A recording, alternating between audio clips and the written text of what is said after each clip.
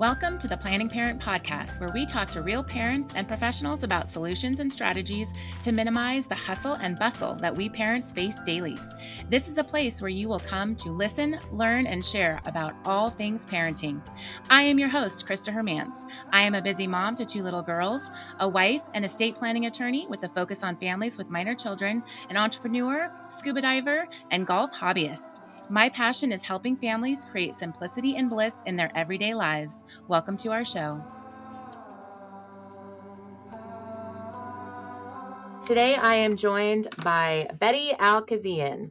Bette is a licensed marriage and family therapist, parenting coach, and nationally recognized parenting expert who works with families to ease the challenges and increase the joys of raising children. Bette has worked for many years as a psychotherapist, parent educator, speaker, and writer. She is the author of Parenting Backwards and Potty Learning, the Do's and Don'ts, and the Oops of Poops. Bette has been married to her husband, Jeff, for 36 years, and they are the parents of 3 amazing daughters. Thank you so much for joining me, Bette, and welcome. Thank you so much for having me. Absolutely. Okay, so what is the parenting tool belt? Well, it's just a metaphor that I use for parents to keep in mind that there's no one way to do something, right? If you imagine the handyman with the tool belt or woman with the tool belt on, sometimes you need a hammer, sometimes you need a wrench, sometimes you need something teeny tiny gentle. And it's the kind of how I want parents to think that if one thing doesn't work, there's always going to be another tool in their belt to draw upon. Okay. So what are some examples of how we use this parenting tool belt? So in any given situation, I always think that when parents don't know how to handle something, let's say, because I think that for me, that was a lot of the moments with my kids. It's kind of like, what do I do with this? My first tool that I tell parents should be their go-to is compassion. Because compassion, it will never be wrong, number one, even if there are other tools that could work too. Compassion will always be right because we want kids to feel safe, seen, and soothed in order to feel secure. This is how we develop what we call a secure attachment. And when kids feel secure in their attachment with their parent or caregivers, they are better able later in life to develop healthy attachments in relationships. So we want our kids to feel that we are listening to them, that we hear them, that we see their struggles, and that their struggle is safe with us. Instead of us saying, stop it, no, you shouldn't feel that way, or anything like that, we're saying, oh, wow, that really hurts. And just being present. We don't have to fix it. We just need to be present. Okay. So it's funny with compassion because so I do generally I try every night to write in like a gratitude journal, right? And then after I do my like 5 things, I have like these goals. And in my goals that I do, I write them every night. They're the same ones or whatever wherever I'm at in my life that these are the things that I'm working towards. And my number 2 goal is to be a compassionate mother, right? That is beautiful. That is so beautiful because a lot of parents actually come to me and they have a lot of anxiety about, am I teaching my child right from wrong? Right? If I have too much compassion, then I'm not telling them, no, stop, don't do that. And they're afraid down the road that their kid isn't going to end up being a good person. And I always say, you have said 1,000 times what's right, what's wrong. Kids know inherently what's right, what's wrong, but they don't always know that their feelings are okay. And so that, to me, our biggest job really is to prepare our kids for the hard parts of life. And that means teaching them about their feelings and teaching them that they can get through hard things and how to do that. This is called frustration. This is called anger. This is called disappointment, whatever it's called. And then here's what we do with those big feelings. And honestly, if parents only did that and nothing else, they would raise amazing adults. Mm-hmm. Yeah. Okay, so we have compassion in the parenting tool belt. And I say this to my kids all the time, is I say, be kind, right? And it's just sharing that I feel like if everyone had more kindness in the world, like our world would be so much better. I mean, I must say it to my kids probably like 10 times a day. It's always choosing. It's like, do I choose to be mean or do I choose to be kind? Always choose kindness, right? You never know what somebody else is going through. And it's having that compassion and teaching them that. And I think it's powerful in that aspect. Well, that's a tool that I call values-based parenting. Right? So anytime you have a value, that might be for you, that was kindness in that example, but you might also have the value of honesty, the value of responsibility, the value of independence, the value of respect. There are so many different values, and I always challenge parents to figure out what are your top 10 values? What's important to you? Post them in your kitchen where you're hanging out the most, or in the cabinet that you open the most. In my house, that's the pantry, right? So, what are your top 10 values, or even 12? Pick 12 of them and then focus on one every month. Oh, I like that. I like that a lot. So I know in one of our other episodes that we did, it was kind of putting together this family plan, and one of them was creating this values, and that's a printable that we have. If you guys want to go download it, you can go back to that episode, and I will link it in the show notes to make sure that you know where to go and listen to that episode and download it. But I think I need to create another printable, and this one is going to be the top 12 values, right? And so that you can put one for each month and then have it so that that is your focus for the month. I absolutely love that. And I'm going to put that, and we're doing that in my house. And you can make the holidays of those months relate to the value of the month, right? So November might be gratitude.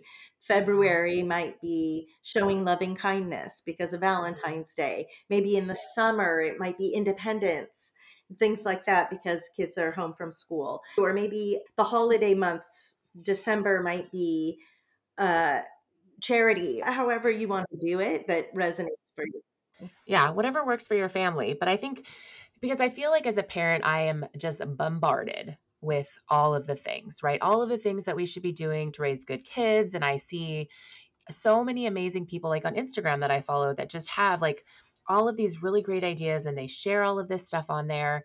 And it's so overwhelming. It's like, how do I pick? How do I implement it in my daily life? Because there is so much stuff. And so, if this is something that just helps, just a little bit, it makes it a little easier, then it's something that people can do. So, okay, I'm writing it down. We're going to create it. It's going to be linked to the show and we're going to have it available for people to be able to download the top 12 so you can designate what months you want to create what values for your family. Love it. Okay, getting stuff done here. So, what else do we have in our parenting tool belt? Oh my gosh, there's so many. So there are some tools that I suggest that people use more frequently, like compassion might work all day long. There are other tools like bribes, threats, yelling, even spanking, which is not my favorite tool, that I often recommend to use much more sparingly, right? I always say I don't argue with any parents about a tool that works for them, but the tools that I just mentioned often backfire, right? If you say, if you just get your shoes on, you can have extra iPad time or something like that, right? And you bribe your child, then eventually they may be the child who says, uh, oh, well, what are you going to give me the next time you ask them to do something? Or if you threaten them and say, if you don't do this, then you can't have ice cream later. And all they have to do is say, I don't want ice cream. And boom, you've lost your authority. And so I don't like tools that aren't, number one, healthy. They don't maintain authority because kids need to understand the hierarchy of authority between parents and kids. Um, I don't like spanking because here's why. And not that I judge, because I think spanking has gone underground and people just don't talk about it anymore. But I don't want us to be teaching our kids that when we're out of control or when we're angry that we hit another person, because I can't think of any other time in life when hitting another person is going to be okay. right? So every tool that I teach parents is a tool that they could teach their kids that will apply to their life, whether it's next month, next year, or 40 years from now. And hitting, I can't apply hitting anywhere. So it's not a tool that I recommend, but it is what I call a tool of desperation. Right. And so we don't want to engage in tools of desperation as much as possible because, again, we lose our authority and it makes our kids opportunistic. And they're like, oh, mom or dad is pretty desperate right now. I'm going to zero in and I'm going to get him and I'm going to test even harder. And we don't want that. We want kids to feel safe and secure that we are in control. In order to stay in control, we have to take good care of us. And that is one of the tools in our tool belt, and that is self care. In order to have the bandwidth to say, how do I want to handle this? Or what's the best thing for me to do? Or is this a tool that's going to be helpful to my kid down the road? We have to have the bandwidth and a moment to pause. And we can't do that when we are completely depleted ourselves. Yeah. Yeah. I mean, I think the saying is you can't fill anybody else's bucket if your bucket is empty. And I think like I see that all the time with friends that I have that, if I can tell that they're stressed out and it's, just the way that they're acting and I've seen them in different aspects and it's like, okay, they need to take some time for themselves and I'm the same way, right? And self-care is a huge thing for me is making sure, is we're busy, right? And if we're always doing stuff for other people and never taking time for ourselves, it can be so draining for us. And then are we really acting at the capacity that we want to with our kids if we aren't taking care of for ourselves? Because then we're probably more anxious, more stressful, and just don't really have a good outlook. Yes. And you mentioned another tool that's really important, and that is friendship, right? We can't do this alone. We have to be able to tap into our tribe, into our village, whether it's family, whether it's friends, neighbors, I was so blessed to have a neighbor across the street who was raising three daughters at the time I was raising my three daughters. And we always said, oh, we have six daughters. And so often, if one of our husbands was gone for the evening or both, sometimes we would say, oh, do you want to order a pizza and we'll bathe the girls together and we'll just get them bathed and get them in pajamas. And then all we had to do was put them to bed. And then we had each other, it was so I'm so grateful when I think back to those years, how hard it is. We can't do this alone. So we have to, tap into our village. Yeah. I look for that in people all the time. I have my girls are 7 and almost 5 now. And so it's really just finding the people that, maybe I need to find somebody that I can talk something through with, right? And so it's having somebody is almost like, just having this friendship that I can go to them with this problem and, maybe if they haven't seen it, they give me some ideas, but if anything talking it out helps me when I say it out loud, I'm like, why didn't I think of that before, right? Exactly. Okay. Okay. What else you got in your tool belt there, Betty? It's actually one of my favorite tools, and that is humor. Sometimes we take this parenting gig so seriously, and we all have a fear of failing as parents, right? That our kids won't turn out great, and there are no guarantees, to be sure. And even great kids make mistakes and do bad things. But we have to remember that sometimes we just have to lighten the load. Sometimes we have to lighten the moment and just use humor and laugh with our kids. And sometimes it helps us to remember to enjoy the process because this is a hard, people. This is really hard. And so sometimes to just use laughter and to get your kids to laugh with you sometimes just takes a load off. hmm So I love seeing my kids laugh. Like it is the most amazing thing. Like that deep belly, like they are just laughing in hysterics, laugh. I find myself trying to figure out things that I can do to get them to those laughs, right? And so that's something that I've probably recognized more within the last year. And I think it's now that they're kind of getting older, they're kind of starting to develop into these little people, right? In these conversations and the things that I say, and they tell me things that are hilarious, right? And I can't help but laughing, and then they're laughing, and now we're all laughing. I agree with that one. I think that is something, and we probably don't do it enough, right? It's something that I think we're just busy and we don't think about it. We think about, all of the activities that we have to get our kids to, and the sports and the things that we're doing and dinner on the table. But it's taking that time to have that family time together, to have the ability to laugh, right? To be funny and silly with each other. I think for some people, it might not come as natural though. And so it might be hard to be in situations where they're doing that. So true. That is so true. And it's also a tool that shouldn't be overused, right? Because if we're always making light or laughing or using humor, uh, then will our kids not take us seriously? And we do want them to respect that authority hierarchy I mentioned before. Yep. I like that one. Definitely there's humor, and I don't think there's enough, and I know it's not on the too much side, but it's just figuring out ways to add more of it in. I do know with my littlest, she's kind of at this point now where everything upsets her, right? So her sister accidentally walks into her, and then, it's a meltdown. She did it on purpose, and now she's upset. And I know she's not hurt, but she's just doing it because she's gonna be 5. And so I will try to find some way to make her laugh, and it takes her mind off of it, and then, you know, her mood is lightened and she's fine.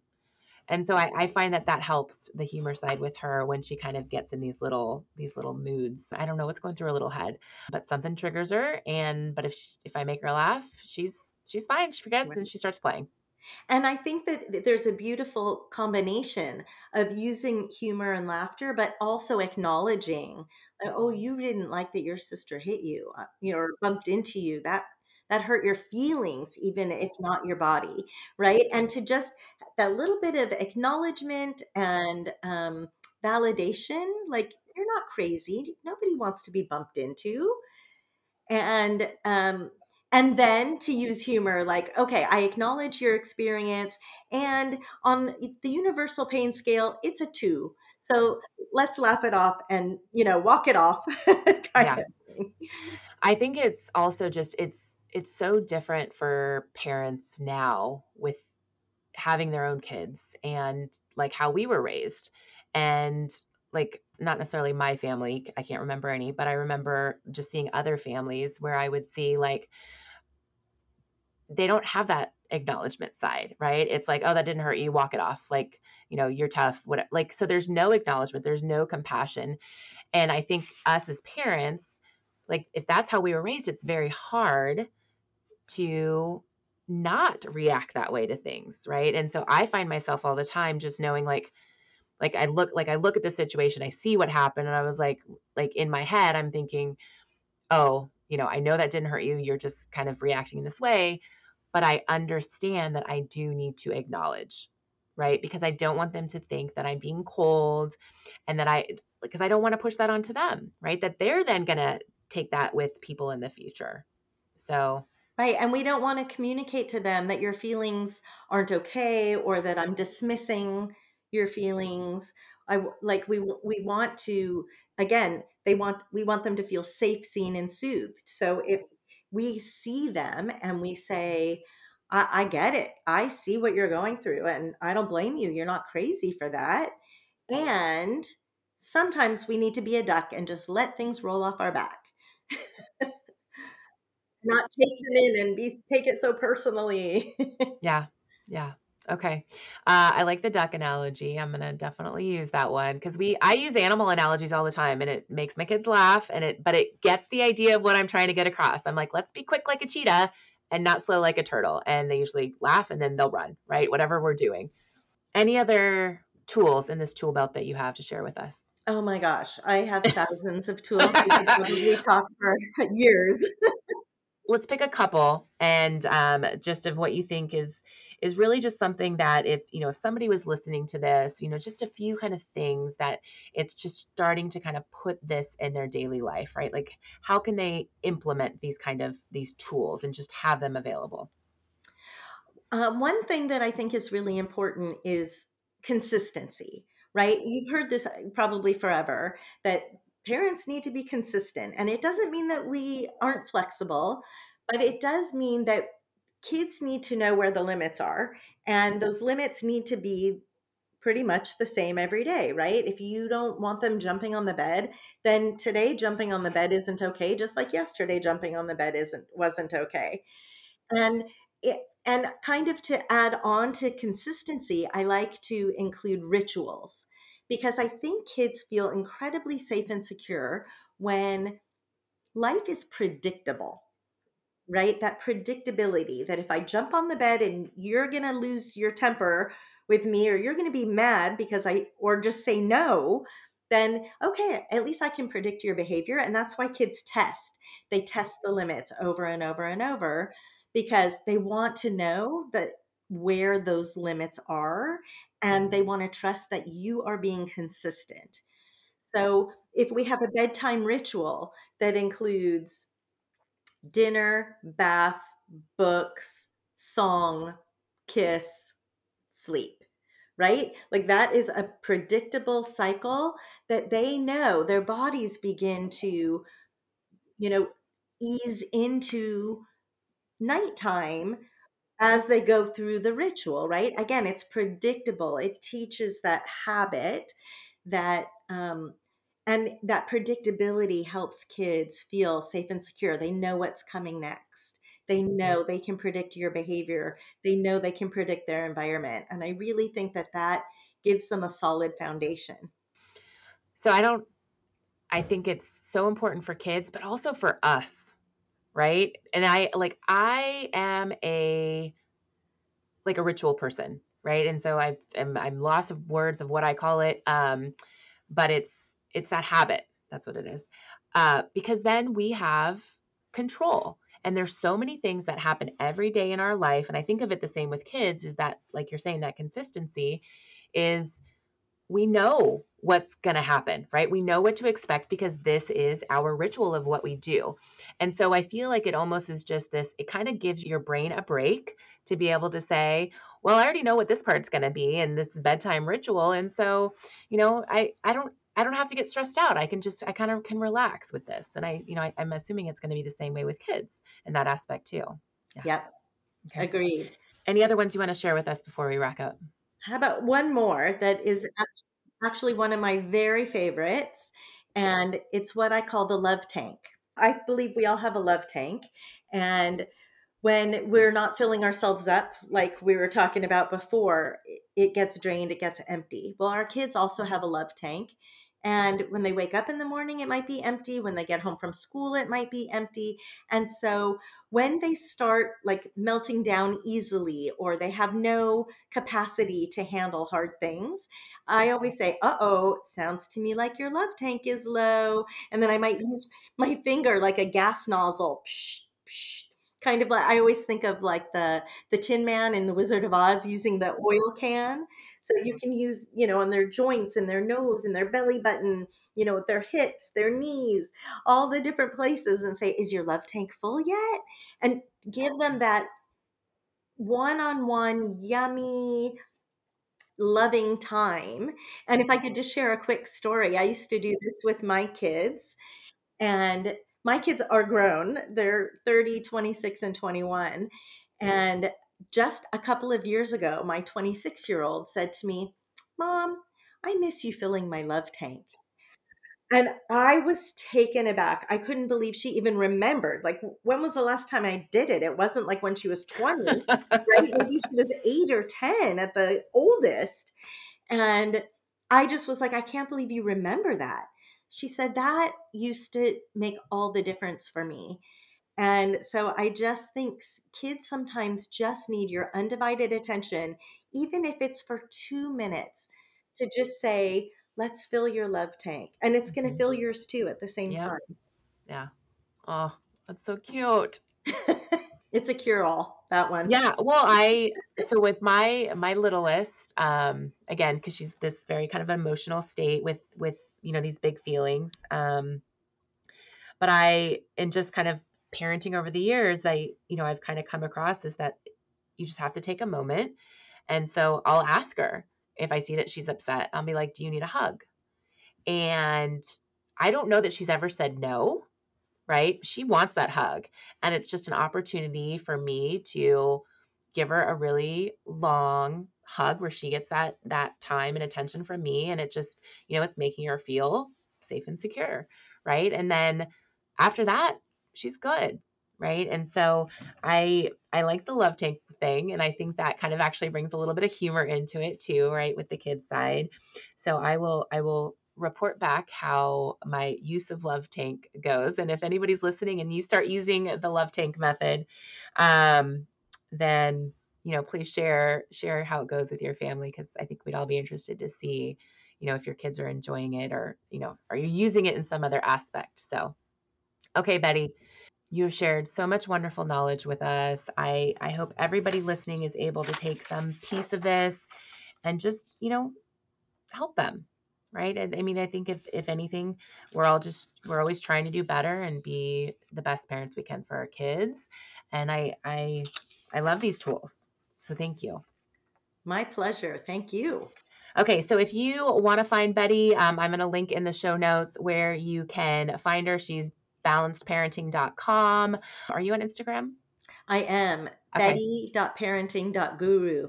Okay. I thought so. I just wanted to make sure. So, okay, we will link all those in there though. And then make sure to download the printable that we will have for you for the top 12 values so that you can write down those values, have them somewhere that you can share with your family. And then every month, focus on something different, because I think that's really how you keep things going, is kind of keep that momentum of being able to have that in there. So thank you again, Betty. Thank you, Krista. Thank you for joining us for the Planning Parent Podcast. Please make sure to subscribe, rate, write a review, and share our podcast. Please check the show notes for resources and all the ways to connect with us, including joining our community on Facebook at The Planning Parent, and follow us on Instagram at The Planning Parent. We hope you enjoyed your time with us and got some great solutions and strategies to help you achieve the simplicity and bliss you deserve. And remember, take a deep breath. You do matter. You're doing a great job.